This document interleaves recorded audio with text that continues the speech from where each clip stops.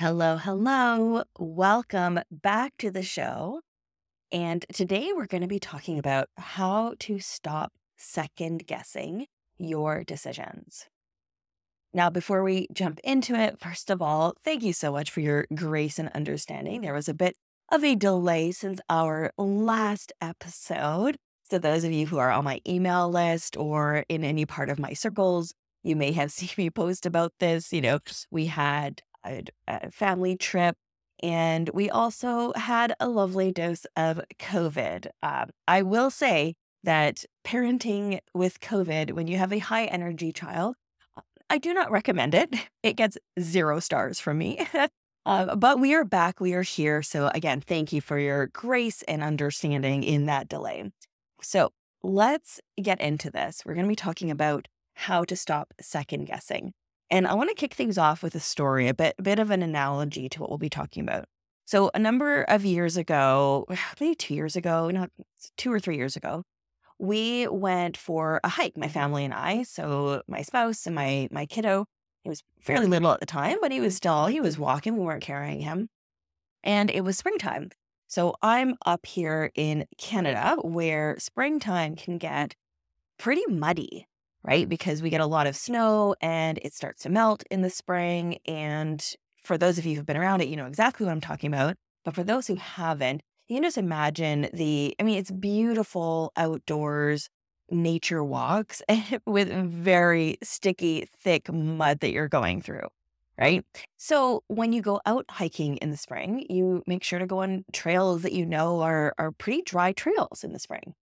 So that's what we did. We went to an area that we know fairly well. We love, especially during the pandemic, we were there all the time. Great place to like see birds and listen to the birds, but also listen to all the different uh, sounds that you hear in nature, right? Just imagine yourself there in the woods. You've got the wind, you've got the birds, you've got different little animals, little critters scurrying through the undergrowth, underbrush, whatever that word is. Anyways, it is lovely. We love it. So we were there, we had gone on a walk and we'd gone for quite a long walk. These are some trails. There's lots of different options. You can loop around, go different places. Anyhow, we had gone down this one area that we had gone maybe once or twice before, but not very much. And we sort of noticed that there was a branching off point.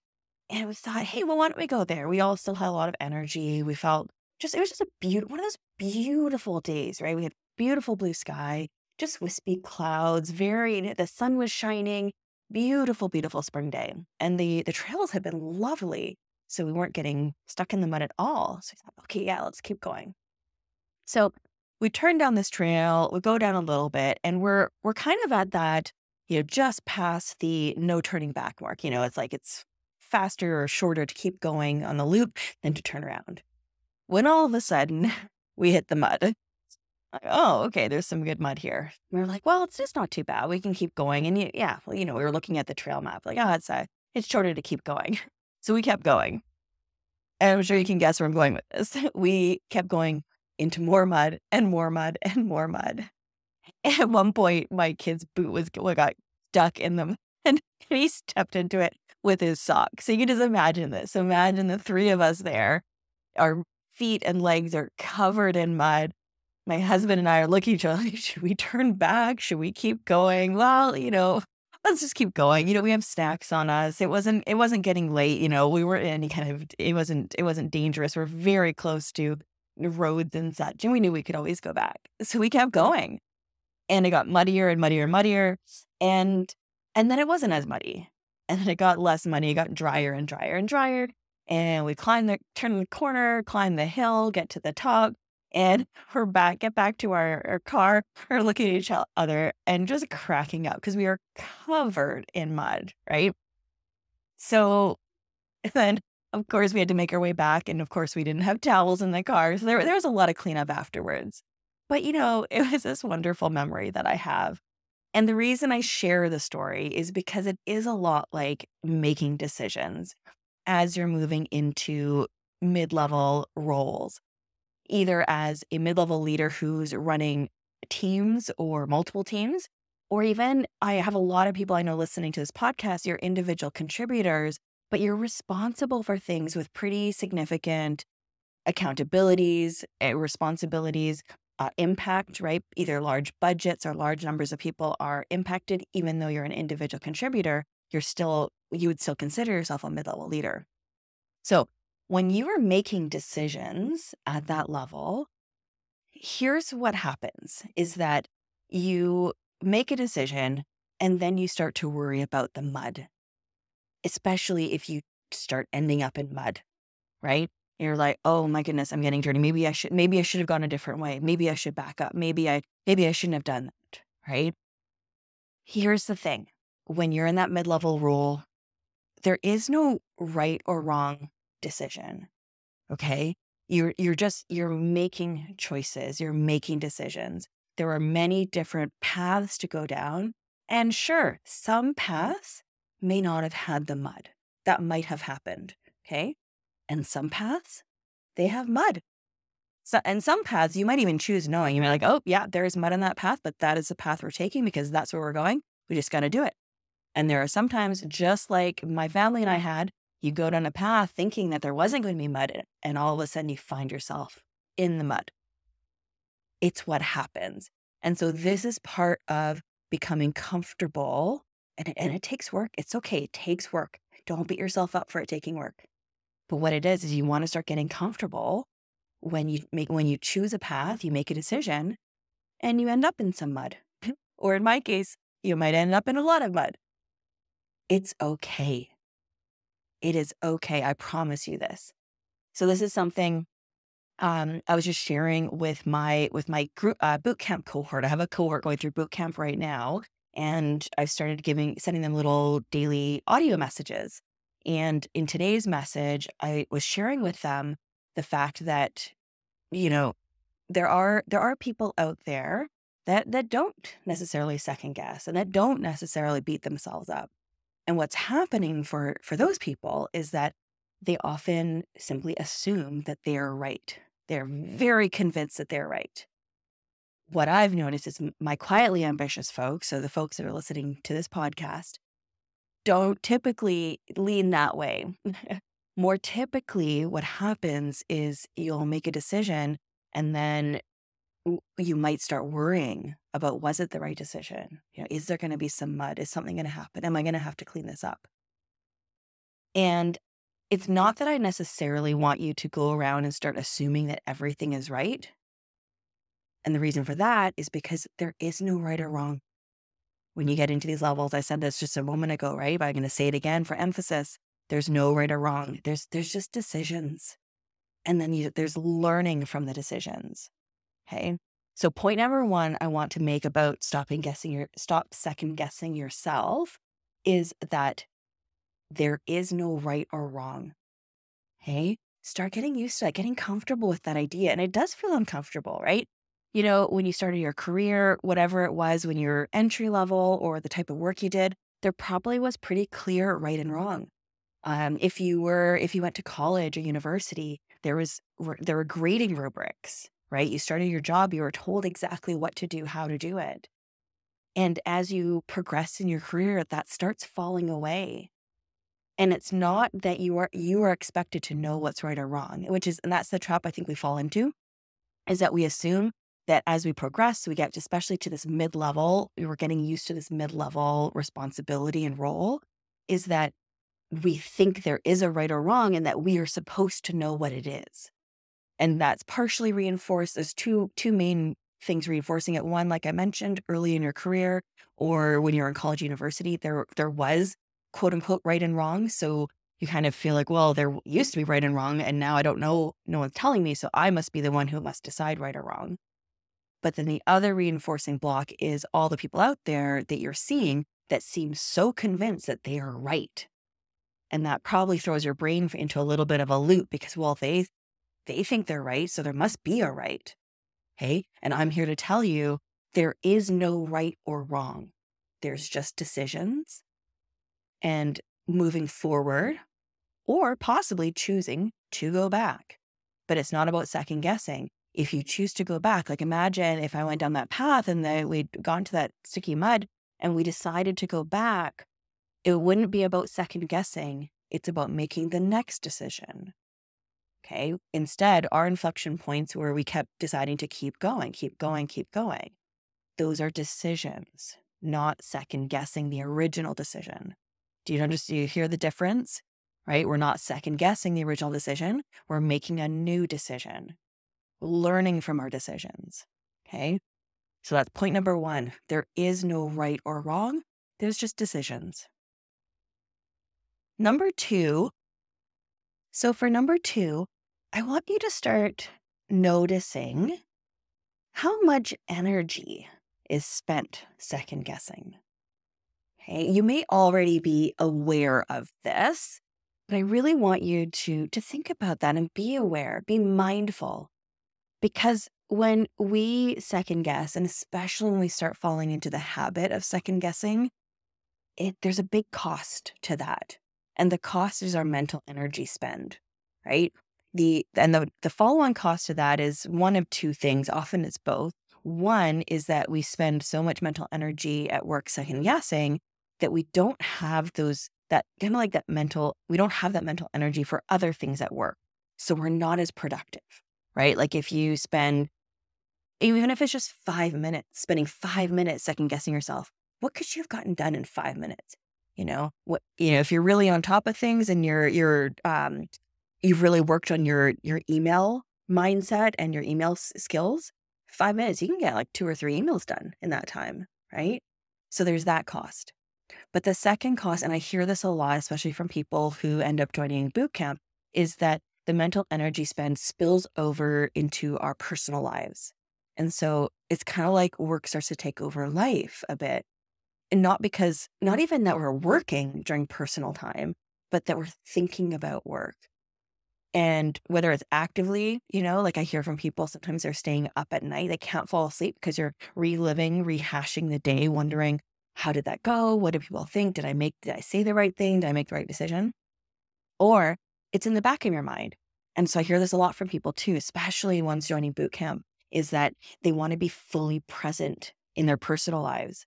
And it's really hard to be fully present when part of your brain, the back of your brain, is worrying and second guessing things you did that day or things you did that week or things that might be coming, right? Some of you might do this too, right? Second guess in advance, right? You're almost like you're going through your decisions and your options and you're second guessing yourself as you're considering it, right? And I want to offer you is pay attention to that mental energy spend. Because by paying attention to how much you're spending, how much mental energy you're spending on it, that's going to help reinforce you to stop doing it and to shift your energy towards making decisions instead of second guessing yourself.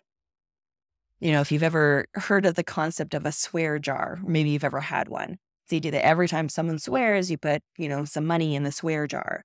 And the reason that can work is that it helps highlight, it flags to you. So it's not just happening in the background automatically, but you are noticing it. You're paying attention to it. Okay. So really make sure to pay attention. How much energy am I spending on this? Okay. And that brings me to tip number 3 that I have. And here's the most tactical tip that I have. It's still mindset, but it's a much more tactical tip, which is there are 2 questions that I use when I need to do essentially like a circuit breaker. I need to break that second guessing and the self-doubt. I need to do a circuit breaker of that. There's 2 questions that I really love to ask myself. I find them very, very powerful to help me almost like stop in my tracks and shift me over to more productive thinking. Okay. So question number 1 that you can use to kind of stop the second guessing in its tracks is you can ask yourself, how do I want to experience this? How do I want to experience this? Because at the end of the day, we have full control over how we experience things. Okay. And that can be really hard depending on the circumstances. And we definitely don't want to beat ourselves up for having difficulties and finding it challenging. to experience a very difficult circumstance, if it feels difficult, that's okay. We can give ourselves grace and recognize, like, this is really hard for me. It's really hard for me to experience this in any other way than feeling like it's really hard. That's okay. I'm not going to ever tell you that it's not okay and that you have to choose to experience it in a different way. But I do want to give you this question to give yourself the power to recognize that we can work on experiencing things in different ways. And that question I find very helpful. How do I want to experience this? Okay. And some of you will be able to answer that in words, right? Either in your brain, like thinking in your brain, or writing it out, journaling, or talking out loud with someone. And some of you might be more like me, which is I find it helpful to kind of visualize. I visualize myself, and I kind of feel it. I visually feel it, if that makes sense, about how I want to experience it. And then I find the words afterwards to describe it. But you think about that. Okay, how do you want to experience this? What do you want this experience to feel like or to be like? The second question that I love this question for many different types of circumstances, but especially when I catch myself second guessing, beating myself up, being unsure about a decision, or especially if you realize that you got into some mud, you made a decision that got you into some mud. This is a great question to ask yourself. The question is, what story do I want to be able to tell about this in 6 months or 12 months? What's the story here? What do I want to be able to tell someone, or even just tell myself? But what do I want? What's the story here? When you are in the middle of the mud, that's not the end of the story. The story doesn't end in the mud, right? It never will. It will always keep going. So you can kind of take that moment, pause, reflect. What's the story I want to tell here? When I hit the mud, did I keep going? Did I make a decision to turn back? An informed decision to turn back? Did I take a break? Did I get some support? Did I get some help? Did I learn from it? Yeah, I came out and I had mud everywhere. And that's okay because I learned from it. Or I grew stronger from it, because walking through mud, that's hard. That's hard work on your legs. You got to work through it. Your muscles will develop from it. Right? What story do I want to tell about this in 6 months, in 12 months? And often at the leadership level, as you're starting to get into more nuanced leadership, more that mid-level, it's less clear, right? There's no right or wrong. There's just decisions. Quite often, when you hit the mud, that's going to be one of your best stories for things like interviews, for resumes, for storytelling, for sharing with junior colleagues, with your mentees, for sharing with your kids as they get older, for those of you who have kids, or for anyone that you're mentoring or being a role model for. When you hit the mud, that story you tell, that's a leadership story. How did you lead yourself in that moment? How did you lead your team? How did you lead your leaders? Right? What did you do? What is that story going to be? And I find those two questions can be very helpful for getting me to shift out of a more second guessing, self-doubt, sometimes feeling sad for myself. And again, we have those moments. It is totally okay. What I'm offering you here are some ways to shift when you're ready to shift and you want to shift. Here's how you can do it. Okay. So, quick recap in terms of stopping yourself from second guessing and stopping yourself from beating yourself up. Number one, remember, there is no right or wrong. There's just decisions. And there's another decision and another decision, right? We're not second guessing. We're continuing to make decisions. Number two, pay attention to how much mental energy you're spending. Make sure it's visible to you, that you're noticing it. And that's going to help you shift away from second guessing. And then number three, when you really need a circuit breaker and you're in a place where I want that circuit breaker, ask yourself one of these two questions. How do I want to experience this?